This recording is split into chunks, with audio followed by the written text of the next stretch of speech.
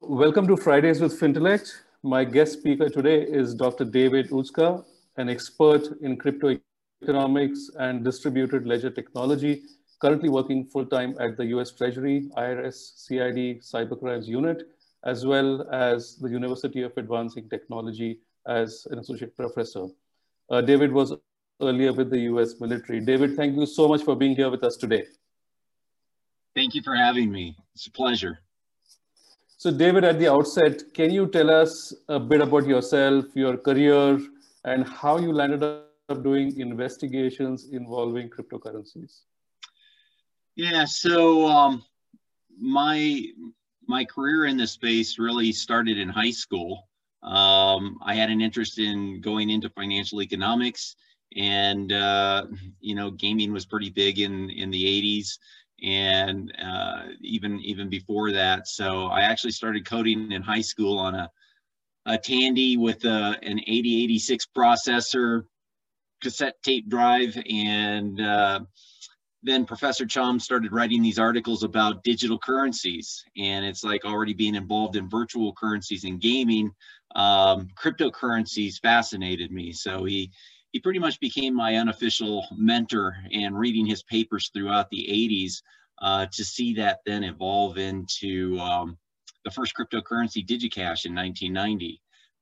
So continued to follow his work and his career, and I still watch him on YouTube today. He's still very much involved in the space, and really what I consider the father of cryptocurrencies. Went on from there to do my undergraduate work, graduate work, and ultimately my doctorate in financial economics, and went on to do postdoctoral work at MIT in crypto economics, as well as looking at other aspects, use case of distributed ledger technology in smart city design concepts with the use of distributed ledger technology, AI, and IoT components.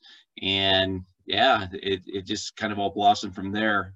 Took a lot of my computer skills and things like that into the military, spent 10 years there, came out 10 years as a securities analyst, working with a wonderful company, Vanguard, and then came back into the government in 2010, and have worked with them to provide some expertise, hopefully, in what they do in this space. But I really enjoy my work at the university, teaching grad students and introducing them to distributed ledger technology, helping them code their first blockchains, their DApp smart contracts, and that's, I find that very pleasurable. Fantastic. That's very, very interesting, David. So, David, the whole area of crypto and virtual assets, as you know, is rapidly evolving. What would you say are some of the new developments in the crypto and virtual asset space that are worth watching out for?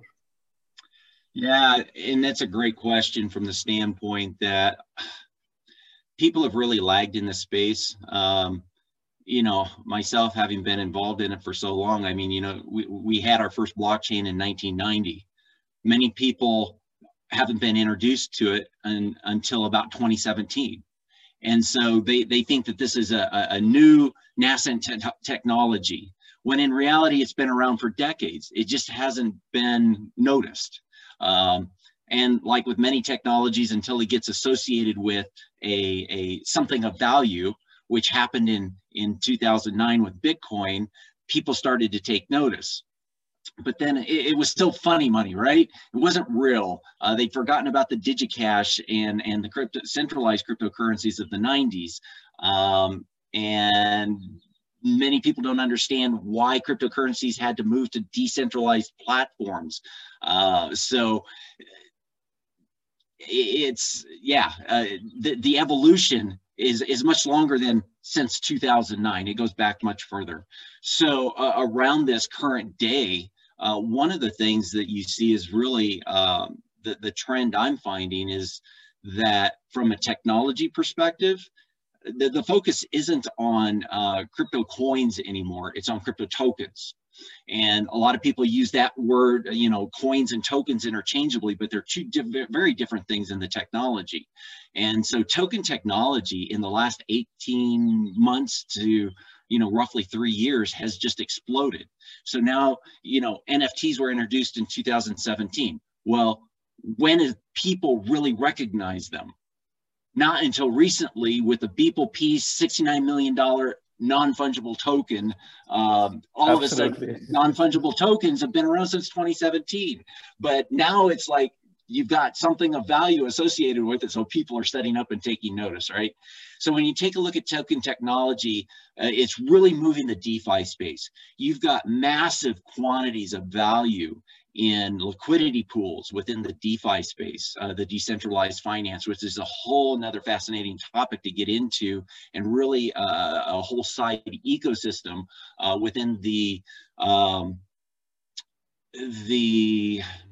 distributed ledger space and really the smart contract space.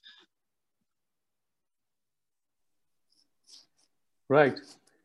So, David, you know, we can't have any conversation these days without mentioning the pandemic. So, you know, do you believe that the pandemic has actually had a significant impact on the crypto landscape, or do you think it would have continued to develop at the same pace nevertheless?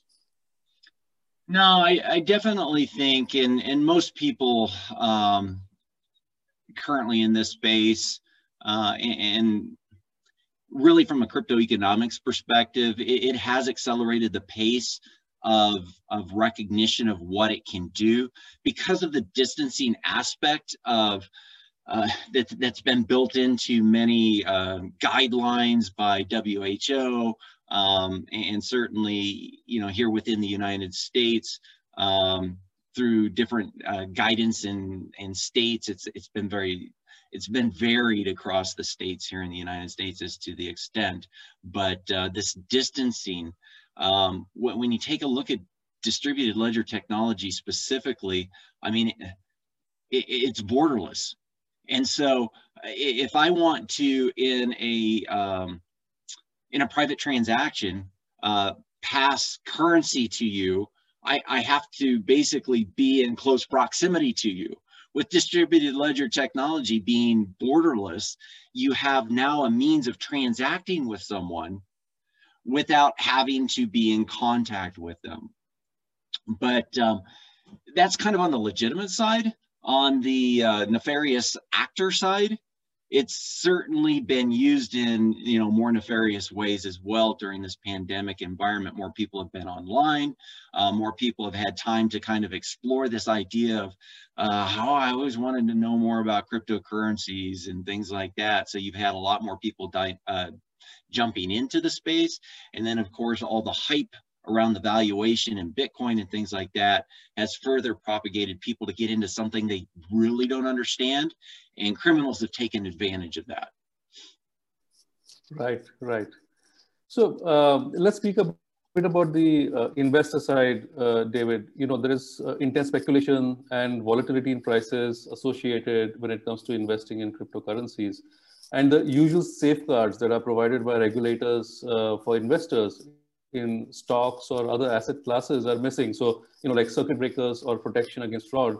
So do you find investors aware enough and adequately educated in this area to really understand both the risks and rewards of investing in cryptocurrencies? Yeah, well, I'll start off by saying, no, they're not. But I'll also add the caveat that when you take a look at the developers and founders like Professor Chum, and, you know, I could certainly talk about Satoshi Nakamoto, having interacted with a lot of the emails during that development period of, you know, roughly 2000 to 2008, when distributed ledger technology was being put together with cryptocurrency technology. But the idea was behind creating a, not anonymous, but a private payment rail where I don't have to use my credit card and pass all my PII. I should be able to maintain that privacy and still have the assurance that, number one, my transaction with the person that I'm working with has the ability to receive their payment, and I have the ability to receive my goods. And it doesn't make any difference who I am. So, you know, cryptocurrency, distributed ledger technology is blind to who you are. It doesn't care. So, you know, that's the beauty of the system too. But on the investment front, no, people don't understand what they're getting into. It was never designed for investment. So that kind of going full circle. So people out of Wall Street saw an opportunity to basically take cryptocurrencies and make them an alternative currency, an alternative investment. And so now you've introduced intermediaries into a system that was designed to eliminate intermediaries. And who do you trust? Well, distributed ledger technology was designed as a trustless system, and yet now you're interjecting intermediaries like your traditional system, and you're having to now, in a trustless system, find points of trust so that I can invest in these things that it's like, what are you really investing in anyway? Right, right. Very, very well said. Very well said, David. So, you know, on the same topic of regulation, you know, do you think, you know, we should be looking at a central global regulator in the space soon? And if so, you know, what type of agency do you think would be best suited? I mean, something like the FATF or the Interpol or UN or someone entirely different? Yeah, again, really looking at this from a crypto economics perspective.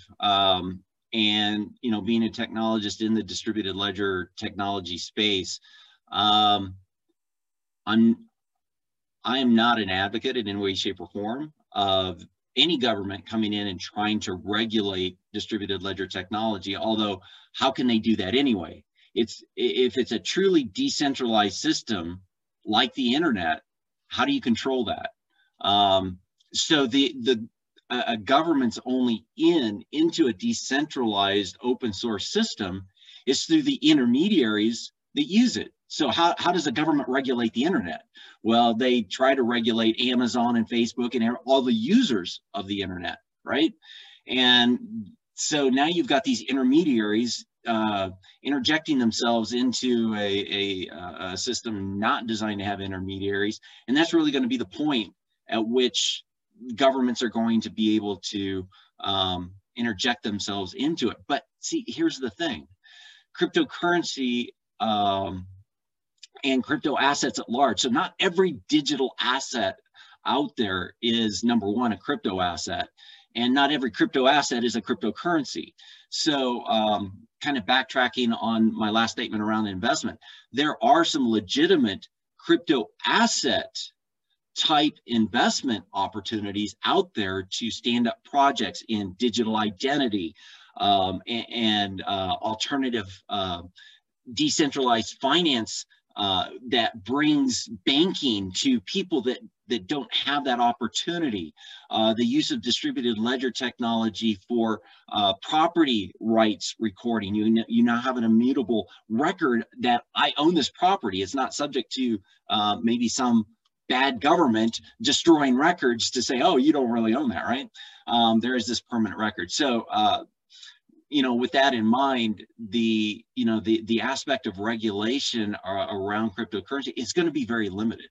The governments globally need to understand the difference between cryptocurrencies as a crypto asset and focus on the currency components and those intermediaries and regulate them appropriately and not try to, it seems like many of their attempts are to try to regulate distributed ledger technology, and it just isn't going to happen. It's going to frustrate everybody.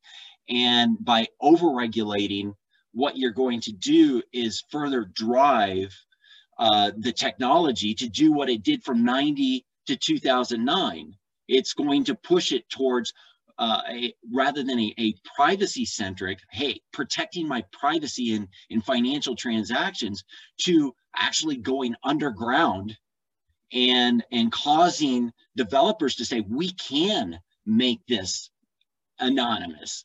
And even in the Bitcoin network, they've recently voted to add privacy enhancing features to the Bitcoin network, which will introduce Taproot and Schnorr signatures, which really, is going to change the landscape around following Bitcoin transactions, which has been very transparent up to this point. So regulators need to really be thoughtful and mindful. So to your point about which government agency regulates it, wow.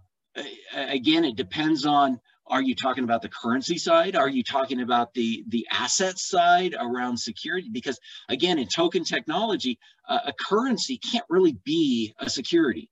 A token can. So coins and tokens, again here, when you start looking at the underlying technology, I can code a token to be a currency, a security, and a utility all at the same time, or uniquely to be one of those categories, or even other things. Coins are only designed for one thing, peer-to-peer payment. That's it. To the extent that it's becoming an alternative investment vehicle, is kind of like the US dollar trading on the Forex. You're trading and leveraging it against the volatility against other foreign currencies, right? And that's almost what they're trying to do on the coin side. So yeah, it gets crazy when you start talking about regulations. Regulators need to better understand the technology. Does that make sense? Absolutely, absolutely. David, with all this happening, and we also have each government trying to work on some plan to move towards digital currency, or move against it, or whatever. Mm-hmm. What can we expect the future of money to look like? I mean, I know it's a highly speculative question, but given your background, I think you're probably well placed to answer it. Yeah. So again, it's definitely something that my academic work and postdoctoral work in this area, I think one of the biggest things I try to teach my grad students is, when we look at money and currency, they're really two different things. Money was defined by economics. Money is what people typically think of as a store of value, unit of account, those features. And those were introduced within a monetary system by economists. Now, currency is actually the application by an ecosystem, an economic system, a government. And so when you take a look at a fiat currency, it's called a currency for a reason, because currency is different than money. A currency tries to achieve the objectives of what the features of money are defined within economics. So when you look at a store of value, well, you look at a government's currency that fluctuates against other government currencies. They talk about Bitcoin not being a good store of value because of its volatility. Well, most people fail to realize that because they buy goods and services in their country, they don't see the volatility around their own currency. They see an up and down value in a global trade environment. They see the up and down value of goods that are that they buy. But if you've ever had to live in a different country and convert your country's currency that you're being paid in while living in another country, you quickly learn that your fiat currency isn't so much different than Bitcoin or Dogecoin or Litecoin. It fluctuates against that foreign currency economy. So when you take a look at central banks and what they're trying to do in governments around what many people are demanding with regards to real-time settlement, right? They don't want to wait 3 days or 24 hours for a bank request to be processed to get to the intended recipient. You look at cryptocurrencies, they solve that problem. I can make a cryptocurrency transaction between a peer and myself within seconds, minutes. depending on the cryptocurrency that you're using. Bitcoin's one of the slowest, but of course it's using the oldest and clunkiest technology. Blockchain being from 1991, that was what was available to the creators of Bitcoin at the time.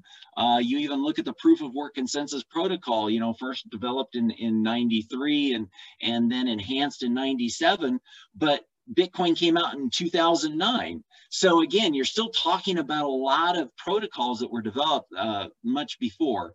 So governments have to look at this and say, how can I still maintain control?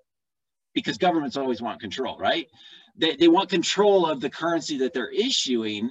And many countries already have a form of wholesale. And what we're talking about here are CBDCs, central bank digital currencies. They're trying to say, how can we compete with the open source cryptocurrencies and things like that? Many people fail to realize that most architectures of a CBDC at the retail level, so wholesale, you have your central bank interacting with your member banks.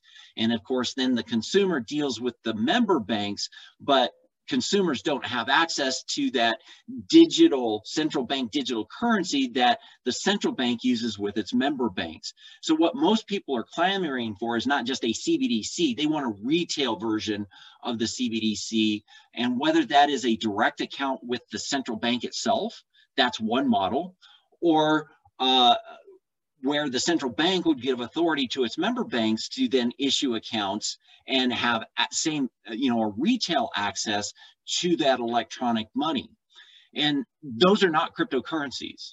That falls into the virtual currency realm because governments are not looking at setting up a blockchain, decentralizing it, having nodes and things like that. Most of the models, and this is what China is currently testing, they are using blockchain technology to record transactions of their virtual digital currency of the yuan. So the yuan is not a cryptocurrency. It's actually a virtual currency. It's not based in any cryptographic protocols.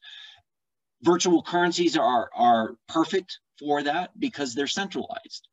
You can produce more of it. Cryptocurrencies, as many people know, like with Bitcoin, it goes through a process of being minted through proof of work consensus protocol called mining, right? And so you can't just put it out there whenever you want. It has to go through a process. Virtual currencies, like in the gaming environment, the loyalty point environment, those are all virtual currencies. They're centralized, no cryptographic protocols. They've existed in the gaming environment for decades, since the 70s. And so these virtual currencies, a government can say one day, hey, we've got, so for instance, in the United States, the e-dollar, we have $10 trillion of US dollars currently in circulation. If we digitize that, one day it might be 10 trillion. The next day it might say, oh, we're going to expand that to 12 trillion. We need to stimulate the economy. So we're going to expand. You can't do that with cryptocurrencies. You can't just go out and mint a whole bunch of new cryptocurrencies like that because you destroy the protocol systems within the cryptographic protocols to be able to just print money or print currency at will, right? So virtual currencies are much more suited to that. It's a challenge for governments because, again, they don't understand a lot of the technology, and China experimenting with it. There's many countries that are currently researching it, looking at it, and some have said this is way too complex of a problem. We already have a system of electronic transactions that is working for us. We're not going down that path. But again, countries are looking at the fact that countries that are developing a centralized digital currency have the ability to bypass the traditional banking system now.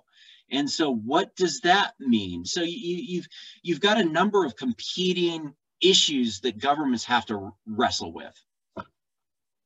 Right, absolutely. Fascinating, David. So David, you mentioned some time back, about non-fungible tokens or NFTs.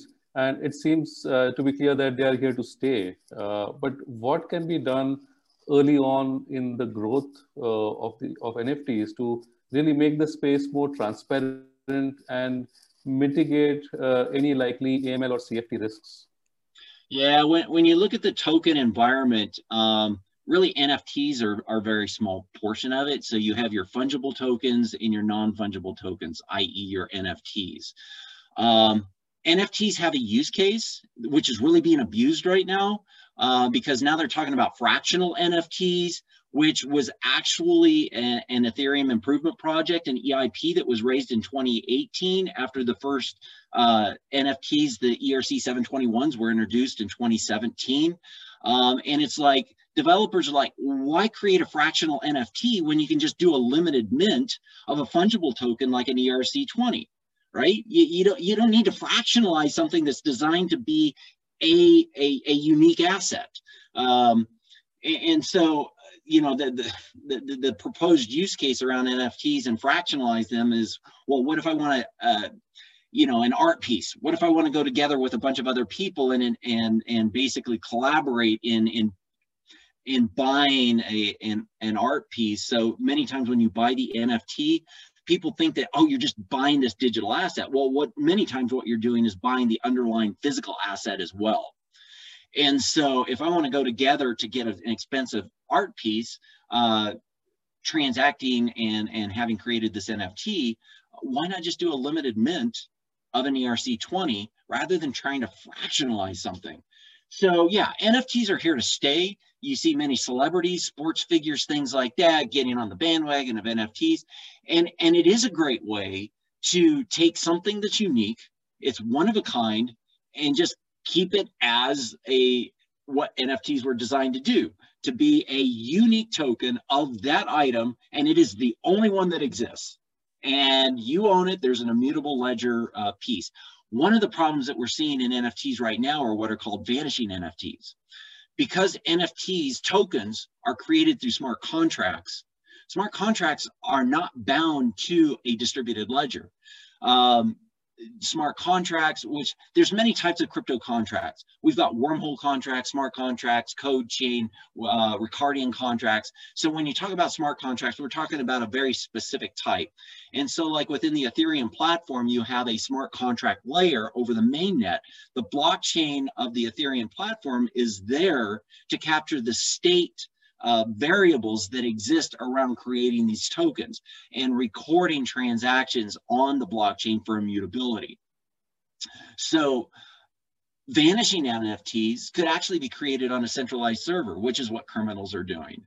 And they're taking advantage of consumers buying these things up, not really knowing what they're getting, selling them, and on a centralized server, I can delete it. Poof, it's gone. So I've just spent a lot of money for this NFT that I thought, wow, this is really cool. I own an NFT, and then poof, it's gone. Because it wasn't created on a distributed ledger. It was created in a centralized server. And so now you've got nothing. So, you know, the same problem we've got with scammers on the cryptocurrency side, and we've got scammers in fiat. We've got scammers everywhere. People need to set up. It doesn't matter the technology or the absence of technology. Scammers are out there, and they're always going to try to take advantage of a public that does not inform itself. So a consumer has an onus, a responsibility. Get educated on something that you don't know about. If you don't trust it in a centralized environment, don't do it. The technology, if you don't understand it before you get involved in it. So, you know, again, the majority of token activity out there, especially in the decentralized finance space, are actually fungible tokens, not non-fungible tokens. But there is a place for non-fungible tokens in that space as well. So I wish we had the time to go into the technical aspects of that. Most people find it fascinating, but I think you get the point. Absolutely, absolutely. And it's truly fascinating. And I think great advice coming from you. So, you know, my last question for you, we hear from many compliance professionals from our community that it is very challenging to keep continuously updated the latest happenings in crypto. You know, for example, all that you just said, what would your advice be to the AML CFT compliance community to keep abreast with this evolution? And what would you say are the pitfalls of not staying in touch with this evolving reality? Yeah, I mean, my take on financial institutions and AML is that when you take a look at most financial institutions, they're missing not only the virtual currency, because many gaming systems, once you earn that reward, it gets deposited directly into your bank. Um, they don't understand that there's actually auction sites that have existed since 1999 that, you know, they think of them as these closed systems within the virtual currency environments, which are really, there's auction sites all over the place to move your virtual currency, your skins, your weapons, all these other things, and make money doing it. But many financial institutions create their own AML systems, software, things like that, and they're just not designed to capture these more advanced technology components like cryptocurrencies and virtual currencies. And you know, I can't speak to the motivation or rationale behind why they do that, but they really need to figure out that, you know, banking is, in many realms, is still using old coding languages around their systems of COBOL and Fortran. And those people are retiring, and they're trying to find people that can help them maintain their systems. They're just antiquated. And so them trying to get into this new technology, and, you know, even in the United States, you've got the OCC coming out and saying, oh, banks can custody digital assets. And it's like, well, number one, you can't custody a digital asset because it can never be separated from the distributed ledger. What they're doing is taking over your private key. Can they provide the security around that? And when you look at banks and just around the whole AML thing, how do you know who actually owns that key?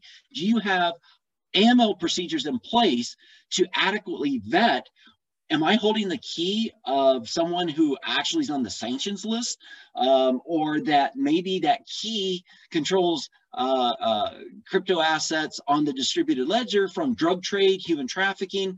Are they prepared to deal with those issues? So really, in a nutshell, again, something I could spend an hour talking about. I think you get the point that banks getting into this space, and even currency flowing through their accounts, they're not doing a good job now of capturing the digital currencies that are being turned into fiat currencies flowing through their accounts. And now if they're actually going to bank people and their digital currencies by holding their private keys, wow. What else can I say? Wow. I don't think they're prepared. Right, right. Great. David, fascinating speaking with you. And thank you so much for appearing on this episode of Fridays with Fintellect. I'm definitely going to reach out to you for more information on the space, and maybe we'll get you back again for a more detailed session as well later, whenever time permits for you. So thanks so much. Thank you. Thank you again for having me, and it was a pleasure.